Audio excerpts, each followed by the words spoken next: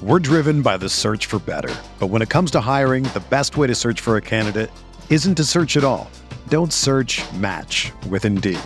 Indeed is your matching and hiring platform with over 350 million global monthly visitors, according to Indeed data, and a matching engine that helps you find quality candidates fast.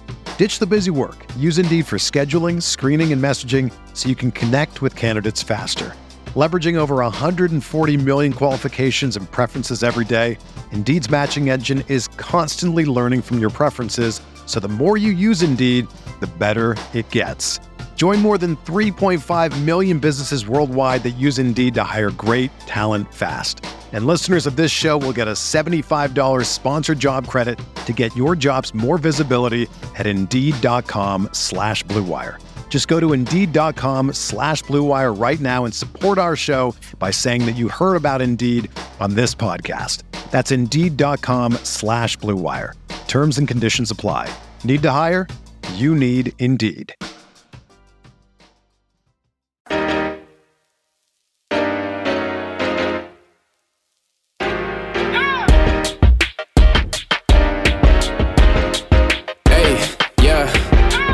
Feel like Kobe in the fourth quarter. This is the Day More NBA podcast brought to you by Blue Wire Podcasts. Coming at you Thursday afternoon with Game 6 coming up at Target Center on Friday at 8 p.m.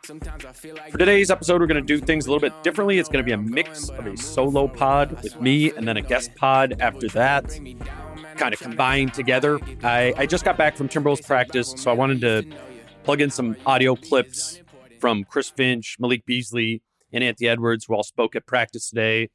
So we'll have their clips and some of my thoughts. I will serve as sort of like a short preview of Game 6. And then we'll continue the preview and reflection on this series when I'm joined by Keith Parish. Similar to when I had Chris Harrington on before Game 5, Keith brings the Memphis perspective, being local in Tennessee, covering the Grizzlies. So again, we'll mishmash this together and get ourselves ready for Game 6. But starting with the Wolves' perspective, let's start at practice with Malik Beasley's thoughts on where the confidence level of this team is right now going into Game 6. Here's Malik. Does that confidence come specifically from the way you guys responded on Saturday after Game 3, the way you guys played in Game 4? Yeah, I mean, we feel like we played hard. We feel like we just, had a few mistakes. We had a lead in the fourth quarter last game. So we just got to stay solid and not get complacent with the winning and, make the right plays and not hit home runs. Like you said, you're confident in how you guys match up. You said at the beginning of this series. Yeah. Is that belief growing over the course of the series despite, we honestly think it should be 4-1 right now. We should be resting just like Golden State. But, we made some mistakes and we're a young team. We got to learn from it and bounce back. So, yeah, we feel confident and we're going to get tomorrow and take one game at a time.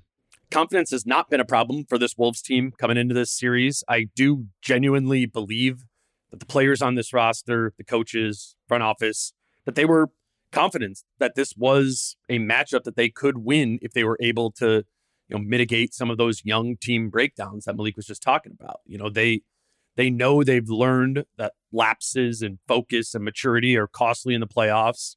The minutes you're not sharp do have a compounding negative impact in the playoffs. But I think the baseline belief, a belief that I do believe is growing in this group, is founded in the idea that the Wolves feel like they have more advantages in this matchup than the Grizzlies do. Now, that doesn't mean Memphis doesn't have their own advantages. We've obviously seen those too. You can't take everything away, but winning Game 6 will be about breaking the blueprint Memphis has used in their 3 wins thus far in this series. Here's Chris Finch at practice today on what that blueprint has been for Memphis.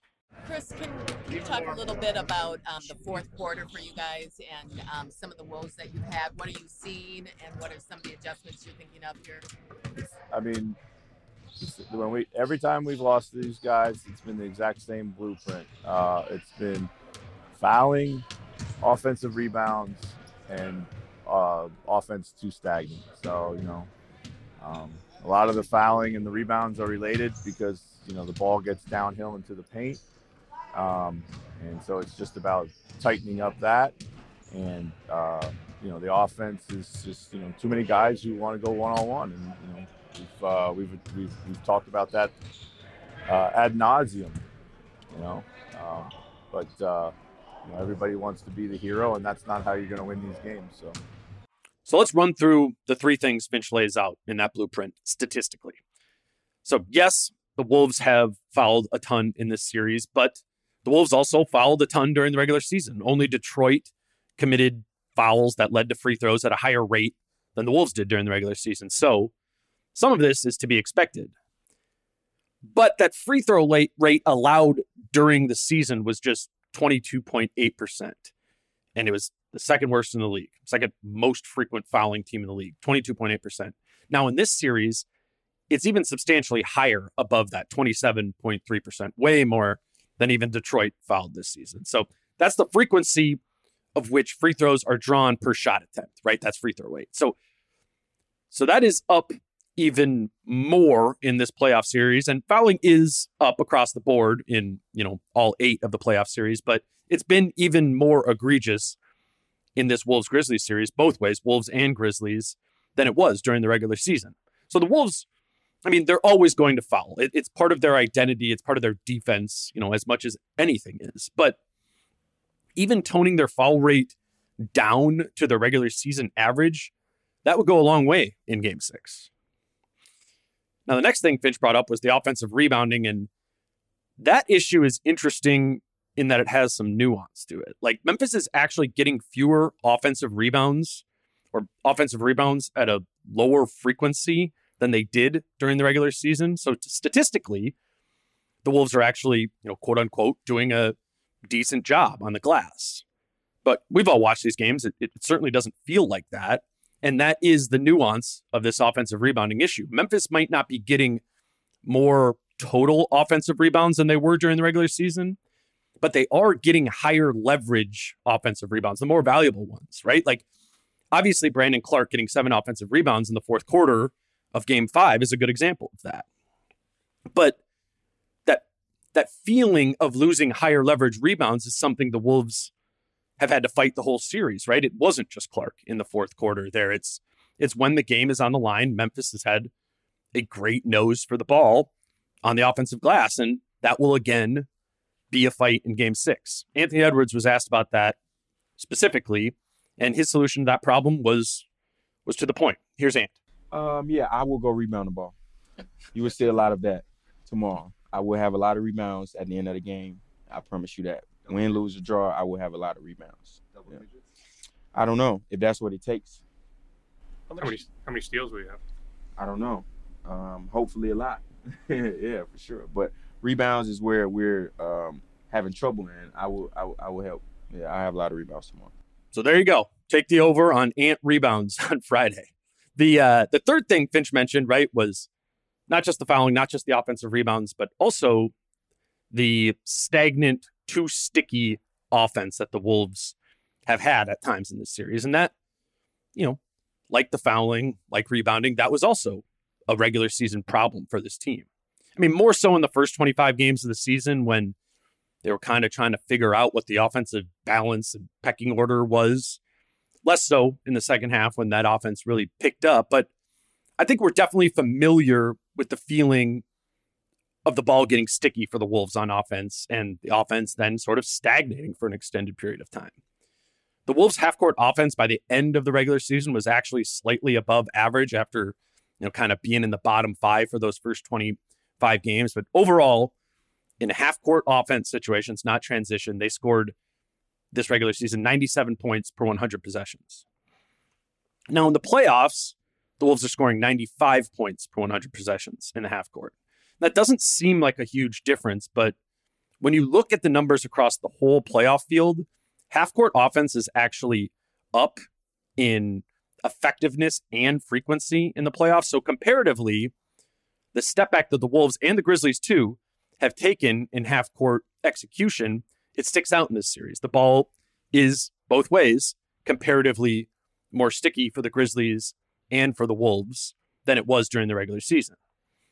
So if the Wolves could get back to the ball movement and offensive execution that they had, particularly in the second half of the regular season, that would be a significant needle mover in Game 6 and if we get to a Game 7. Because even though both of these teams are trying to get out and run and play in transition, the playoffs do just lead to more half-court offensive possessions, especially in the fourth quarter, right? And if there's and it's there in late game situations, right, where the Wolves are needing answers, figuring out a way to effectively solve the shot distribution issues between Anthony Edwards, D'Angelo Russell, and Karl Anthony Towns. Here's Ant when he was asked about navigating those fourth quarter situations between him, D'Lo, and Cat. They might not have been the best shots, but how many of those felt like they were going down in the fourth? Man, I had a lot of in and outs, and I can live with that, man, But I agree with Finchy. A lot of those were bad shots when I could have drove and created or got to the foul line. But it was a lot of in and outs, I would say, yeah. Is it harder to get Karl involved in those kind of late game situations when the game slows down or when the offense slows down in those iso ball situations? We try. But like I said, we got 3 dudes on the team that think that they all can make the shot, like me, D'Lo, and Cat. So it's kind of like, okay, he got to let him try it. I got to let him try. You know what I'm saying? So, we just got to come to an agreement of let's just move it and get the best shot. That sort of my turn, your turn energy late in games has been something the Wolves have been trying to navigate the whole season, right? And honestly, it's something that it feels like they haven't found a ton of traction on solving. Maybe over the course of the year, there's been more frequent blips of all 3 of those guys playing off of each other, but finding any consistency to solving that problem has not been something that this team has really had. And solving that will likely be what determines Game 6 or Game 7 if either of those games are close in the fourth quarter. So yes, Memphis does have a blueprint to beating this Wolves team that they will almost certainly try to lean into. But for the Wolves, the good news is they know the blueprint, right? They know it's about fouling less. They know it's about better controlling the glass. And they know it's about continually prioritizing flow in their offense so as to make their offense less stagnant. The Wolves are capable of doing all 3 of those things. And Game 6 will be about, how many of those advantages for Memphis the Wolves are able to take away. All right, that's all for me solo here. Next up is my conversation with Keith Parish, who covers the Grizzlies for the Fast Break Breakfast podcast. Coming up after the break, and then after that, I will talk to you all after Game 6. We're driven by the search for better. But when it comes to hiring, the best way to search for a candidate isn't to search at all. Don't search, match with Indeed. Indeed is your matching and hiring platform with over 350 million global monthly visitors, according to Indeed data, and a matching engine that helps you find quality candidates fast. Ditch the busy work. Use Indeed for scheduling, screening, and messaging so you can connect with candidates faster. Leveraging over 140 million qualifications and preferences every day, Indeed's matching engine is constantly learning from your preferences, so the more you use Indeed, the better it gets. Join more than 3.5 million businesses worldwide that use Indeed to hire great talent fast. And listeners of this show will get a $75 sponsored job credit to get your jobs more visibility at Indeed.com/Blue Wire. Just go to Indeed.com/Blue Wire right now and support our show by saying that you heard about Indeed on this podcast. That's Indeed.com/Blue Wire. Terms and conditions apply. Need to hire? You need Indeed.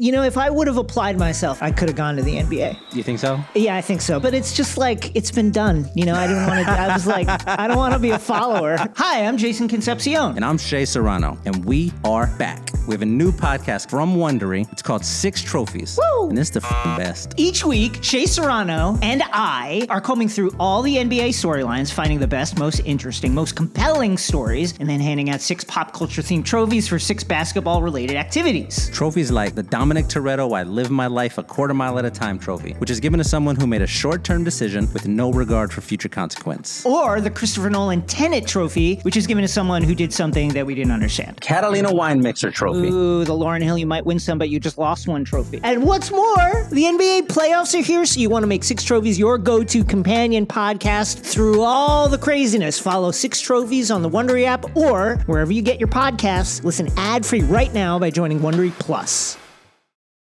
All right, I'm joined right now by Dane Moore of the Dane Moore NBA podcast. You cover the Timberwolves. Dane, what's your emotional state, man? My emotional state is, I think, confusion. Like, I just haven't had a good way to really wrap my head around this series for the past couple of games, where I just feel so confused by the emotion of the players that is getting in the way of any sort of, real traction that I think we can get as analysis, because, is Dylan going to be all over the place? Is Jaren Jackson Jr. going to get fouls all over again? Is Cat going to do that? Is D'Lo going to show? It's just the mental aspect makes this series extremely confusing and fun, I think. It is fun in a way that I'm trying to think of the right analogy. I don't know, like a rickety carnival ride that you're not sure is safe. Exactly.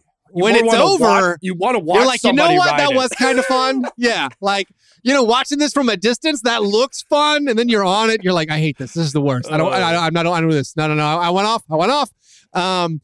Yeah. So the Grizzlies are ahead 3-2. They're in, I guess, what you would call command of the series. If you add up the stats in aggregate, it looks like they're winning. But if you've experienced the series, from a Grizzlies perspective, it feels like we're awful. That's my takeaway, and I don't know if it's accurate, and I don't know if I'm shorting the Timberwolves credit, because I keep thinking, like, everyone is playing so poorly. What is going on? Like, Desmond Bane and Brandon Clark are good, and all the rest of you guys are embarrassing me. like what's happening? And then the Timberwolves, you guys, I can't even wrap my head around it. I mean, I experienced the 2012 Grizzlies collapse against the Clippers, where they were up 24 in the fourth quarter. Sure. And I was at that game and had to drive home 3 hours after the game. So I have a 10-year-old memory of what that disgust and horrible feeling feels like. But then to pair that with the gut punch of game 5, I don't know how to get in that headspace. Stop. So we're used to this. This is what the Wolves do, for better or for worse.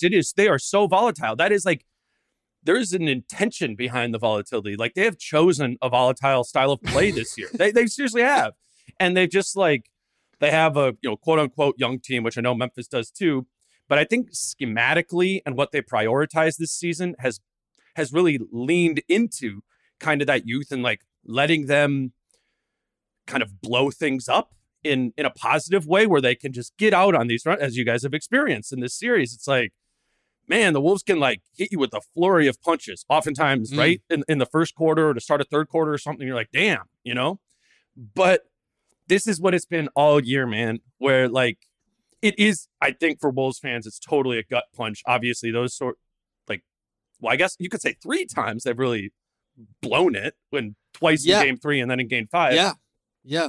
And I think Wolves fans are feeling that, but they do know that at least for this iteration of the Wolves that is inexperienced, youthful, and uber talented, it's a little bit par for the course. We almost should have seen some of this volatility coming in, especially when you consider that Memphis has some of that in them as well, right? Yeah, I mean, it's a good point, but I still don't know how. I don't know how people cope with things. Maybe it's a lifetime of just Minnesota sports. I have people in my Patreon for Fast Break Breakfast where it's what Vikings game is this or something, and there's this long litany of oh yeah, man. There was the Brett Favre year, and it's it's always stuff like that. I know, man. But the Wolves are the 7th seed. They're the 7th seed. It's right. It's not this massive crumble. If they I went into this series saying get 6 games, 6 games of competitive basketball learning, particularly for Anthony Edwards. And I'm not going to lie, I said that at the beginning, and the experience of it has been a little bit harder than you would have wanted, but it's still, I think, invaluable. Whatever happens in game 6 and 7, invaluable for Anthony Edwards. And, Cat and D'Lo are vets now, but they each only had played 5 playoff games in their career not real before vets, this. Yeah. They haven't had the high pressure, the high leverage situation reps. Mm-hmm. Do you think there is something to this? I feel like this is a narrative that we all accept. I guess it's true. Is there this huge benefit of the Grizzlies having the reps of going through the play-in each of the last 2 seasons and then emerging last year and then being in the playoffs? last year, even though they got their clocks cleaned by the Jazz. Right. Like, I think heading into the series, that was like, where I was saying, all right, the Grizzlies should have an advantage here. I also felt like the Grizzlies should have an advantage in close games because of just Ja Morant. Now, the way the series played out, it's been like, I don't know what's the benefit is. Like they win game 5 down to the buzzer, and it felt like that experience maybe was helpful. Like, do you think it's the Grizzlies' experience in the fourth quarters, or is it more just Timberwolves' implosion? So I'm curious your perspective on this, because you might be like, no. Everyone was saying, as we knew this was going to be the matchup going in the playoffs, that like the Grizzlies are a year ahead of the Timberwolves in terms of the whole like experience thing. Sure. I think, I think in terms of regular season win totals, like would I take the over on 55 wins for the Wolves next year? No. But like there's been this whole idea that the Grizzlies are a full year ahead. And the way I've been putting it is I feel like they're like 6 months ahead of the Wolves, where they do have that experience from last year, but kind of to my point where I don't think it was this, from my perspective in Memphis, I don't feel like last year was a huge experience boost for them, right? Because it's the 8th seed. It's not like this type of series where you could really feel it going either way. I'm sure when you guys went into the playoffs last year, like you didn't have it in your head that the Grizzlies were probably going to win that series or could really win that series. Yeah. With the Wolves, I think you could at least go into the series saying like, this could be close. And then you've seen it be close at times where it doesn't totally feel like a 2-7 matchup, right? Like it feels like the Grizzlies are the more mature and practiced team. But I think the Wolves' belief is growing over the course of this time, where it doesn't feel to me like the Grizzlies have a ton more experience than the Wolves do. I do feel like actually last year's experience, I think specifically the play-in. I think winning 2 play-in, like those being the first team, to do that, to be the 9 seed, win 1 game that was pretty close against the Spurs at home, and then go to Golden State and beat Golden State. I do think that actually gave them a lot of just like, all right, we've been here. And even, they won game 1 against the Jazz, and then they got blown out basically the other games.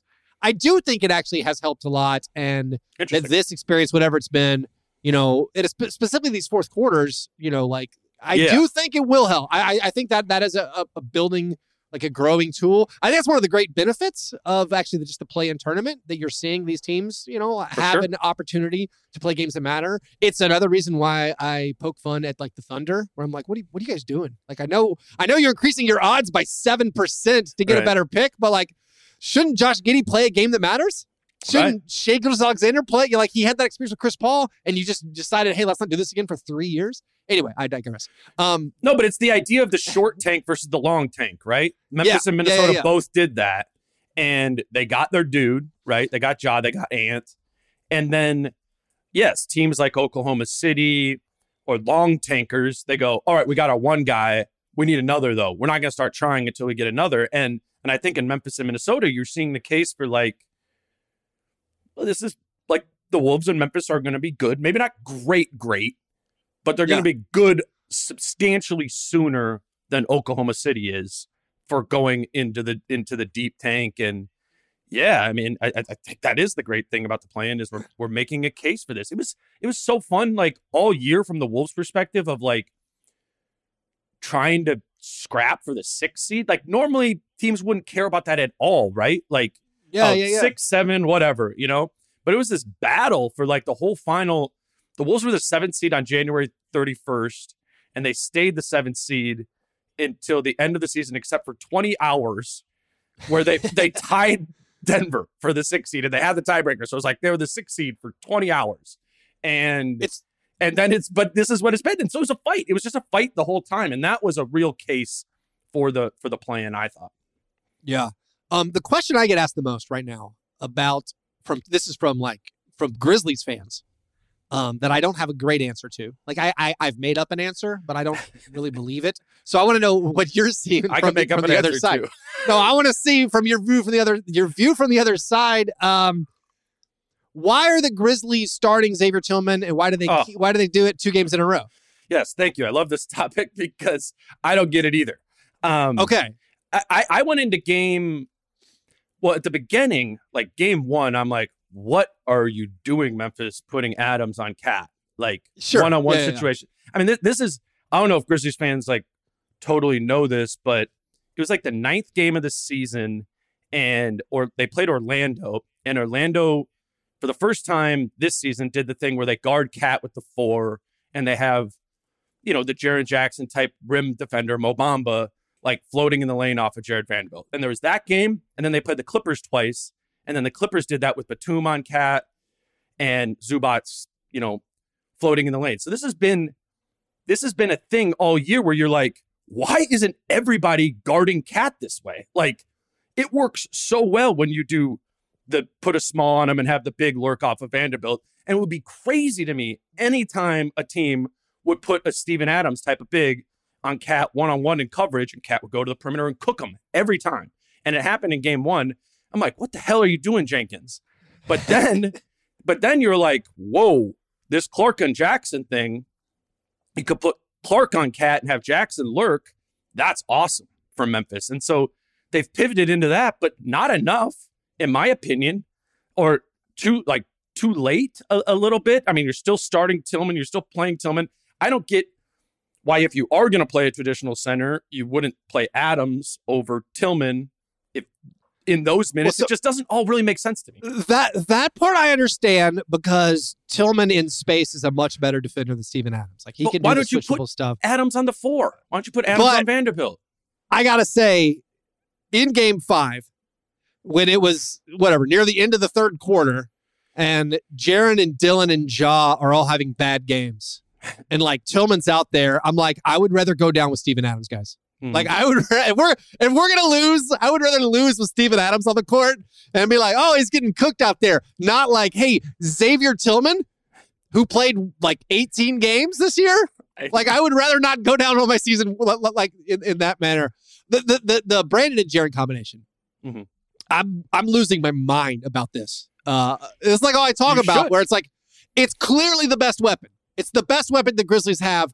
And now we have multiple games where they don't go to it until like the second quarter.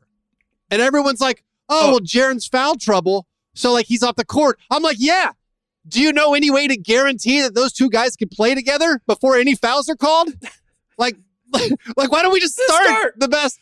It's blowing my mind. And like the stats, this is where I get carried away probably too much on my own end, where when I see net rating and things that reinforce my opinion, like my previously held opinion isn't backed up with stats, then I become an extremist. I can't hear any other arguments. I like look at Taylor Jenkins like, man, like bro, you're smart, man.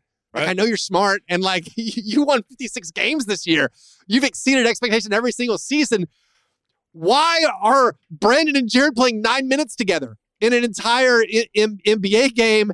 And this just goes like, if you just play the top 7 guys, the stat I keep saying, if Xavier Tillman, Zaire Williams, or Steven Adams are off the court in this series, the Grizzlies have a plus 23 net rating. Yeah. Like, they've dominated all the minutes when they play with their top 7 guys. And early in this series, I talked with John Krasinski, who was saying like, which team has 2 of the best 3 players, 3 of the best 4 players? And it was honestly, there was an argument for Minnesota, especially after game 1. Like, I don't know what the hierarchy is of the talent, but I certainly know like players 4 through 7, it's the Grizzlies, and why, like bless Zaire Williams' heart, like why is he on the court, guys? Like what are we doing? And like, does it feel that way to you that like the Grizzlies have the option of playing good players and they just aren't? Yeah, let me give you I want to say this first, to the why aren't they starting Brandon and Jaren together when they don't have fouls, or why aren't they going to it earlier? I mean, the Wolves have outscored the Grizzlies by 33 in the first quarter in this series. Yeah, like the Wolves are scoring 35 a game in the first quarters. And the Wolves have always, like, when they're playing well, they always kind of punch first, and they're good at that. But like, you could block that punch if you're Jenkins. It seems like, right? And they're somewhat choosing not to. But then what I think is doing a really good job of is kind of mixing it in and out throughout the rest of the game, which is kind of to your point of, or kind of to the point of why it feels gradually over the course of the game that Memphis is getting better and better, but it does feel like, wait a minute, what if we didn't like dink around in the first quarter? Or what if we didn't, wasn't it like, at the beginning of the second quarter in game 5, I'm like, really? Like, you're going to run this group out there? I was saying to Chase Frederick. We dusted off Conchar. Yes, exactly. I'm like, man, the Grizzlies are not playing good players. There was a camera shot in the end of the first quarter where they showed D'Anthony Melton on the bench, and I'm the world's leading D'Anthony Melton one propagandist. I'm an extremist. Like, I believe in everything. He's shooting 16% from the series and has been a net positive. Like, and so it's like, my take is always, if he makes any shots, you win those minutes by a ton. Yeah. And so, but there was a shot of him on the bench, and I could tell by his body language in the first quarter, oh, we're not playing Melt today. Like he was leaning back in his chair, and I was like, oh, so we're doing Conchar.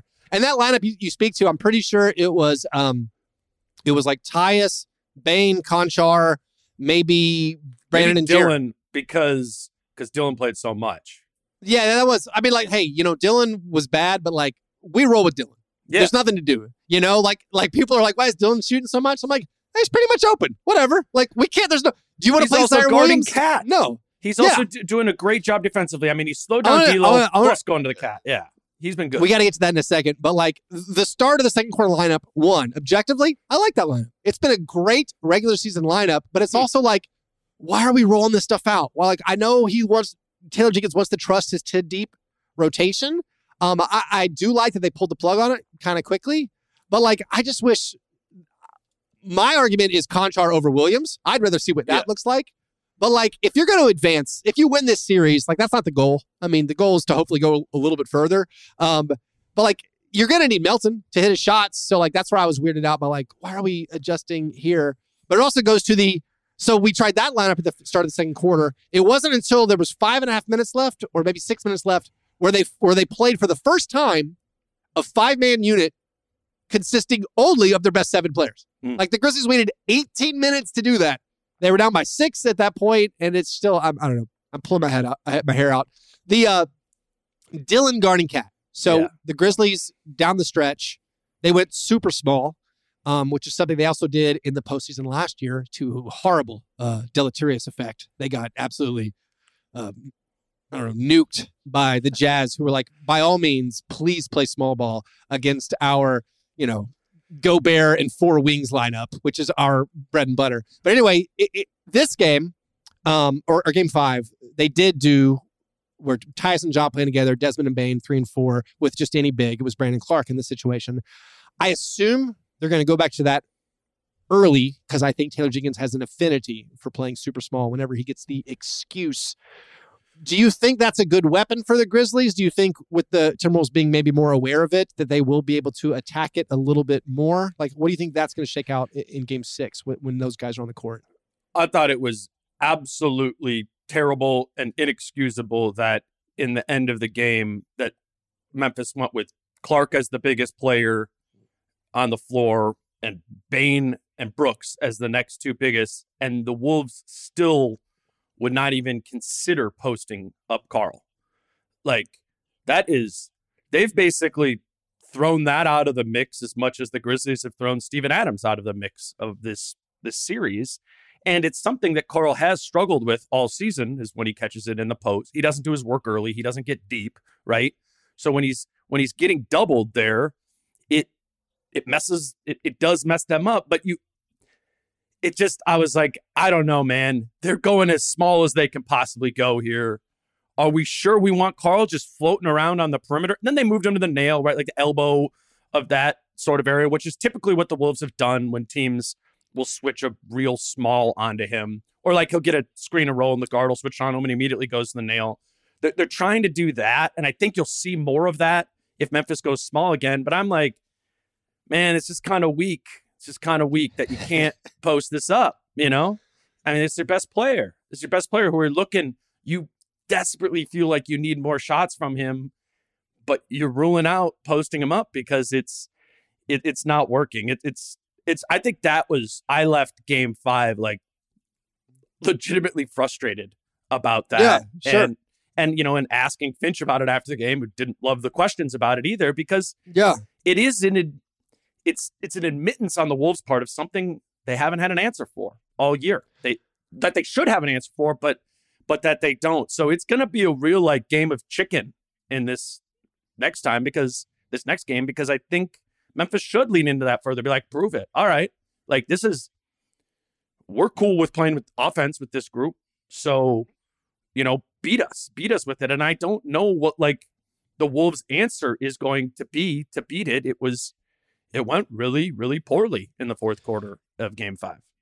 That's interesting because from my perspective, with that small lineup on the court, I feel like if I was picking my poison, I think I would actually choose to face a Karl Anthony Towns post up. Like, I feel like that over a D'Angelo Russell isolation. Well, D'Lo can ISO. That's the alternative. That's what they are going to choose the alternative to be, because they don't.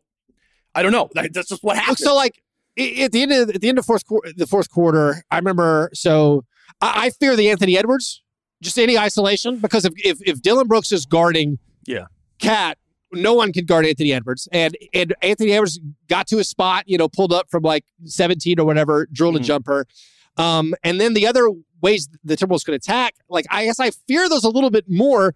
Even Karl Anthony Towns, like, all right, if you get it to him, on the nail or like 20 feet from the bucket, that's like a virtual layup. That's what I fear. It's just a straightaway Cat being like, I could shoot uncontested over this Grizzlies lineup any single time I want. But he doesn't. But he doesn't. I know. That's the problem. He made. I know you guys. Someone dribbled it off their foot, and then there was the bad D'Lo ISO. But you guys did score. Going down the stretch of Game 5.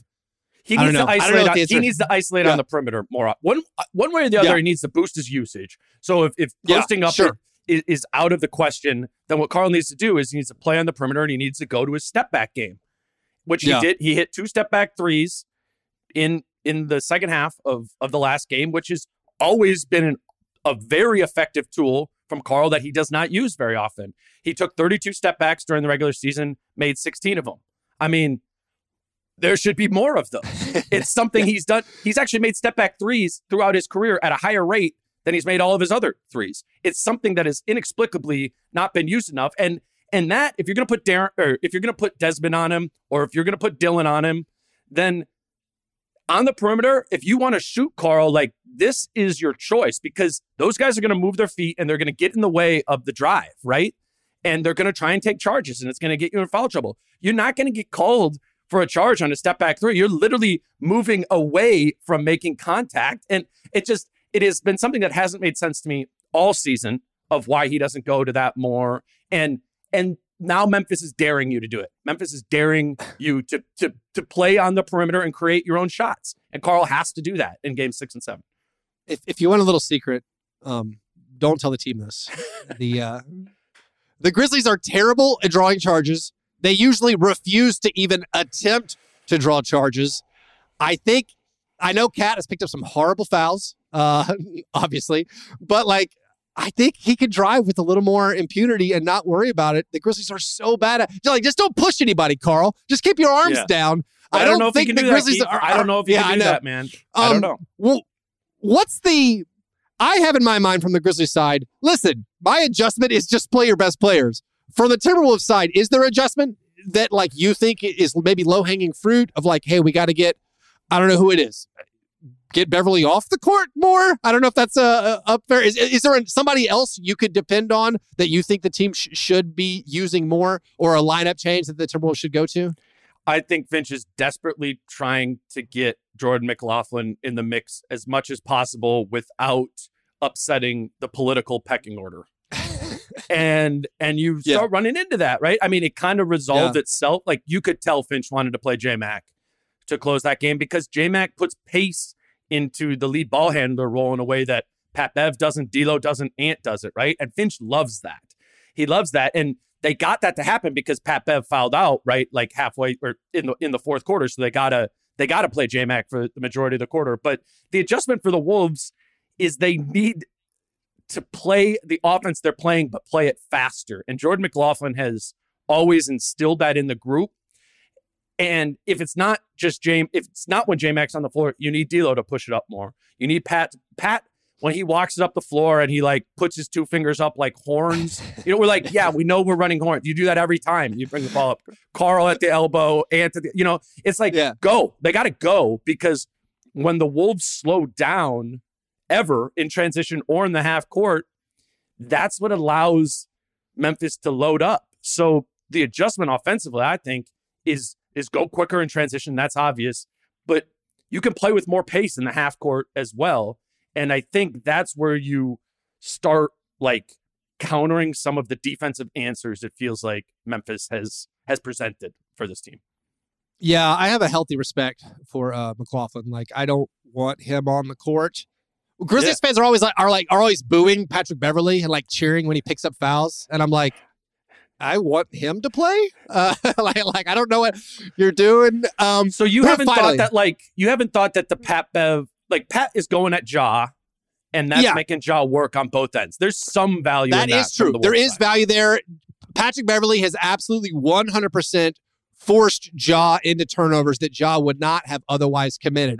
This is one thing I've criticized Ja Morant for his entire career, as, for lack of a better term, I feel like he acts too cool at times. Like, he's too casual with the ball. And if you go up against like a Patrick Beverley, a guy whose entire shtick, for lack of a better term, is to like, get up on you and pressure you, Ja is prone to turn the ball over because he just doesn't want to like chin the ball or like go into a triple threat.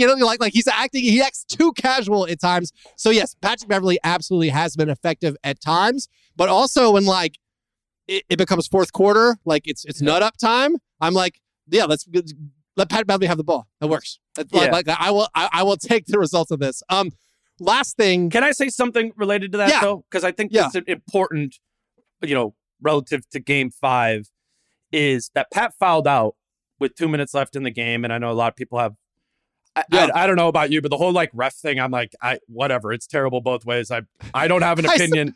I don't have an opinion on that. Dane, I saw a thread online on Twitter from a Timberwolves fan about, look at these missed calls that benefited Ja. They were all correct calls except for the uncalled push out of bounds. Okay. Yes, I saw that. The uncalled push out of bounds. Sure. They don't call that very often. Every other one was like, you need a better replay. You need a better angle, buddy. Those were all. Anyway, I'm sorry. Go ahead. But point is, Pat was off the floor for one reason. He fouled out of the game, and I tweeted out when he made like his big aggressive like foul on Desmond Bane at the end of the second quarter that picked up his third, which sent him to the bench. Like Pat has done that all year, where he does like take fouls when he's in foul trouble. I'm like, no, don't. That's not when we want this. And I thought it was costly in that game because Pat fouls out with 2 minutes left in the game. And then, as the 2 minutes play out, Ant hits the corner three from Jordan McLaughlin. And now it's a tie game with 3 seconds left. And now the Wolves are putting Anthony Edwards on Ja Morant. And Anthony Edwards makes a terrible tactical decision trying to go to the top side to steal the ball there. Pat would not have done that, right? Like, Pat's strategy there he might have fouled Ja, but his strategy would have been to square Ja up and try and take away the drive, right? And I think in that situation, now Ja's probably trying to come in just because there's a limited amount of time and he's taking a pull-up 16, 17-footer. Like, you live with that if you're the Wolves. So to that end, it's like, I'm with you. Like, the Pat part of this has all been volatile, but they need him in the spots that they need him. And they probably need him to tone down some things in the spots that they don't need him. Does that make sense? No, it absolutely makes sense. And I definitely trust your opinion more than my more casual Timberwolves observations. Last thing, just a cliched question, because I got asked this, and my answer, it was like, who's the X factor? In your mind, who's the X factor for game 6 or a game 7? Because my answer was Ja Morant. And I don't know if that was fair. Like, does that count as an X factor? Like, if Ja Morant is regular season Ja, I think the Grizzlies are going to be fine. If Ja is the Ja we've seen against the Timberwolves all year, essentially, where it basically mainly bad, like that's a big problem for the Grizzlies. That's a credit to the Wolves defense. That's a credit to the way they're guarding him. They're forcing, not that it's like, when Ja's getting off of it, it's leading to good offense. It's leading to Clark lobs. It's leading to Bane in the opposite corner, those sort of things that are profitable for Memphis. But the Wolves are good at that concept of bringing Carl up to the level, Ja's trying to go laterally with it, and they get it out of his hands, So I don't think you can get regular season Ja for like 48 minutes. I don't think you can against that coverage. They're forcing the ball out of his hands. So they need like Ja to, in my mind, to like go back and forth from like being regular season Ja, super high usage, getting downhill when he can, when the splits are there to split that pick and roll. But if not, he does need to get off of it at the same time, which that puts a pressure on the other players. And then the Wolves need to stop at least one of Bane or Clark, which they are not currently doing. But I don't know. For me, Ja's is kind of like this sort of consistent in my mind in this series of not too great, but obviously not hurting them either. He's racking up assists. Every time people are like, Ja's shooting some terrible percentage, or he only has 9 points and it's the fourth quarter. Like, I'm like, well, look at the assist column. It's at 15, I don't know. That's been a fascinating sort of, like you said, back to the regular season too. They were doing the same thing against Ja in the regular season, just trying to force the ball out of his hands. Yeah, I think Ja made a good adjustment. I don't know if it was purposeful, but he did at least finally start taking floaters again, where he stopped, tried to score that in-between zone. And even when he missed them, Clark cleaned him up. And that's been like the Grizzlies' bread and butter all year. If you can get Karl to show on that floater, right? If you can get him to jump to contest, now he's not going to block a floater, right? But he's up contesting it. So by the time the ball hits the rim, like that's when Karl is landing. So he needs to then, as the only competent rebounder on the team, he needs to land, pivot, jump, and go get it. Well, Clark is just bad out of hell. Like, he's not going to win that. Karl's not going to win that, So definitely, like, as much as the Grizzlies can split that high coverage and get into the lane, even if it's those like Tyus floaters that are really like turnover saves where he just kind of throws it at the backboard, that, you just get that, because a great offense for Memphis right now is just putting it on the glass and letting not just Clark. I mean, Tyus is getting offensive rebounds. Ja's getting offensive rebounds. That's right. They can really punish the Wolves with that. So get there, right? You got to get there as much as possible. Yeah. Well, Dane, thanks, man. Really appreciate it. Do I need an X Factor? Wait, do I need an X Factor? Yeah, do an X Factor. Give me an X Factor. I just did mine, and we just focused on it. In your mind, who's the X Factor for? I'll go for the Minnesota side. /7. Yeah. It's got to be one of the Wolves shooters that are not shooting right now or playing well. And I would put that Malik Beasley, D'Angelo Russell, right? I mean, the Wolves in games this season, when you get like 5-6 made threes from Malik Beasley or D'Angelo Russell, that's tough. I mean, it's tough because what helps is those guys play like not when Karl and Ant are out there a lot. So there's always this like, baseline of when Karl is on the floor, right? The offense is going to be pretty good. But then if you can make all like the non-Karl minutes or the tired Karl minutes be surrounded by D'Angelo hitting threes and Malik hitting spot up threes, that's when the Wolves offense is like, okay, this is one of the best offenses that you could play for 48 minutes. So, I mean, Malik had an awesome first game, and as it's been for a lot of the season, he's an emblem of the volatility of this team as well. And same with D'Angelo, right? Like, I think Grizzlies fans are probably thinking like, yes, as much D'Angelo as possible, right? And you should. But there is this like 20% thing where D'Lo just goes off, right? He averaged 31 a game against the Grizzlies. Like that is still possible. And it would not shock me at all to see D'Lo do that in game 6, particularly if Dillon isn't guarding him. Like, exactly. That's why going to Kyle in game, what was that? When Kyle started?